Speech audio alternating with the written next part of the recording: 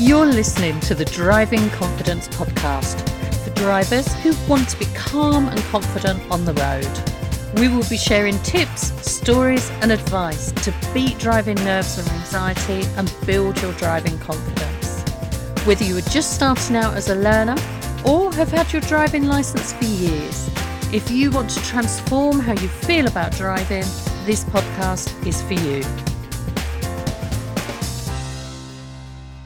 Today's episode is taken from our new podcast, Driving Test Tips, which is based around the top 10 reasons that people fail their driving test.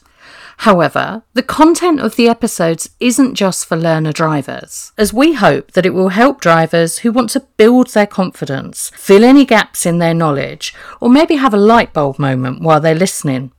So this topic is not moving off safely. Tell us a little bit more about this one.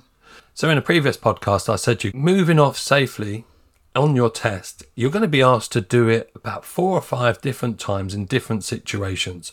So you're going to be moving away from the left-hand side of the road. And that's probably going to be about 4 or 5 times, which I've mentioned. One could be on a hill. One could be from behind a parked car. So you're doing what they call an angled start. One could be so that you don't block driveways. One could be when there's traffic behind you, or a safe place to pull up on the left. You'll also be asked to pull up on the right hand side of the road if that is the manoeuvre that you're going to get on your test as well. So again, this incorporates moving away after pulling up on the side of the road, or maybe even after you've stopped doing emergency stop as well. Yeah, okay. And let's face it, this is something you're going to do every time you drive. You can't drive without being able to move away safely. So this one's pretty important. You're going to do this every time you drive. Yeah, you can't get away from it. And I suppose this is where it becomes important, isn't it? And so if you think of you're parked at the side of the road, let's give you an example where you're parked at the side of the road and there's a car in front of you. So what you've got to do is you've got to move away from behind that parked vehicle. And what you do is you check around, there's nothing coming, and you think it's safe to go. So you move out around that parked car. What happens in that situation is you can't properly see around that parked car. So as you move away, we need to do it slowly so that if there is a car coming towards you, you're not going to slow them down. Because the position of your car takes up more space because you need to move out and let the back of the car come past the parked car to move you back over again.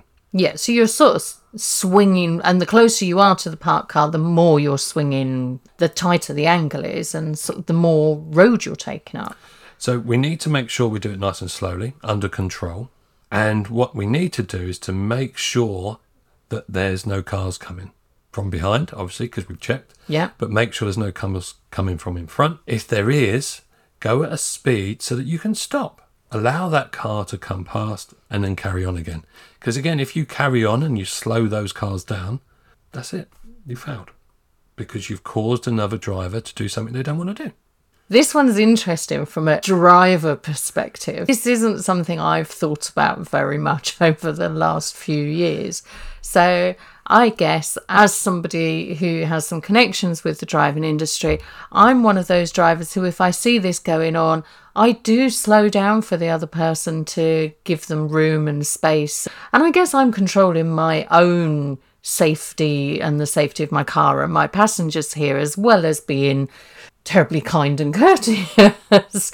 But yes, I hadn't thought about it. That if somebody else is making that manoeuvre, I shouldn't have to slow down for them. It should be them who match their driving so that I'm not affected at all. Yeah, because your car is going to swing out onto their side of the road.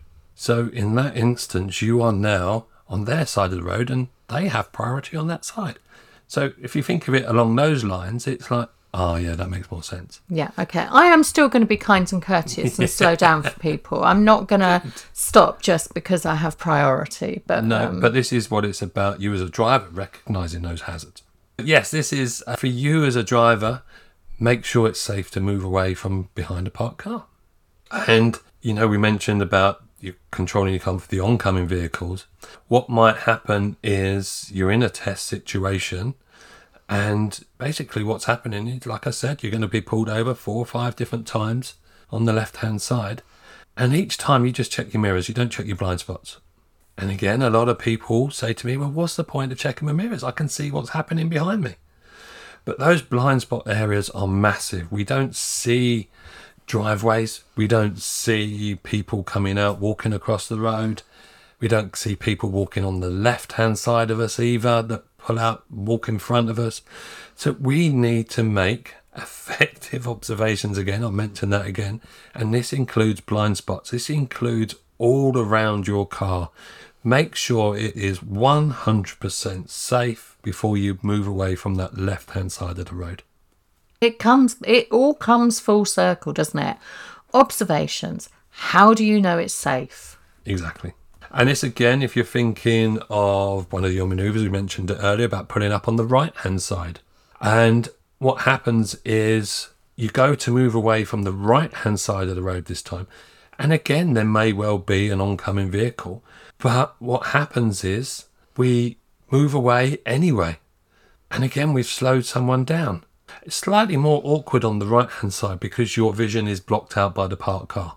And that's the reason why you move back at least 2 car lengths. This gives you enough space to be able to see round that parked vehicle. What we need to do is we need to make those proper and effective observations before moving away from that right-hand side of the road to join the left-hand side. Again, if you're thinking it's not a maneuver, but it's an exercise that you may be asked to do, is an emergency stop. You can go through all the processes, you do the emergency stop, fantastic. The examiner says to you, whenever you're ready and it's safe to do so, drive on. And people go, right, okay. And all they hear is the last bit, drive on. So they're fantastic. They go into gear 1, they get the biting point, they release the handbrake, and off they go. And what they haven't done is they haven't checked all around them. They haven't done those blind spots and mirror checks before moving away. And that's one of the reasons, and I'll give you a little story here. It's one of the things that we need to do as drivers, because if it happens in real life, and this happened to us, we was near a school, a child ran across the road to get to his mate on the other side of the road, and my student was fantastic and stopped the car brilliantly. No harm done, handbrake on, we secured the car. Okay, you ready? Yeah, fine. Okay, so whenever you're ready and it's safe to do so, move on.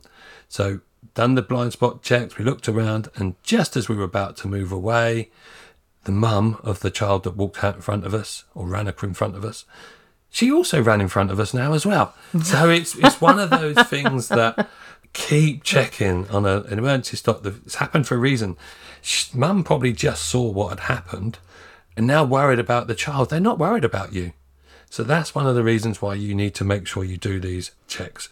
Make sure you know what's happening all around, all the time. Yeah, no, that makes sense. And also because people behind you don't know what's just happened. So they might be trying to overtake you. And certainly situations like that where there's just lots of people, lots of things. Yeah, just make sure it's safe.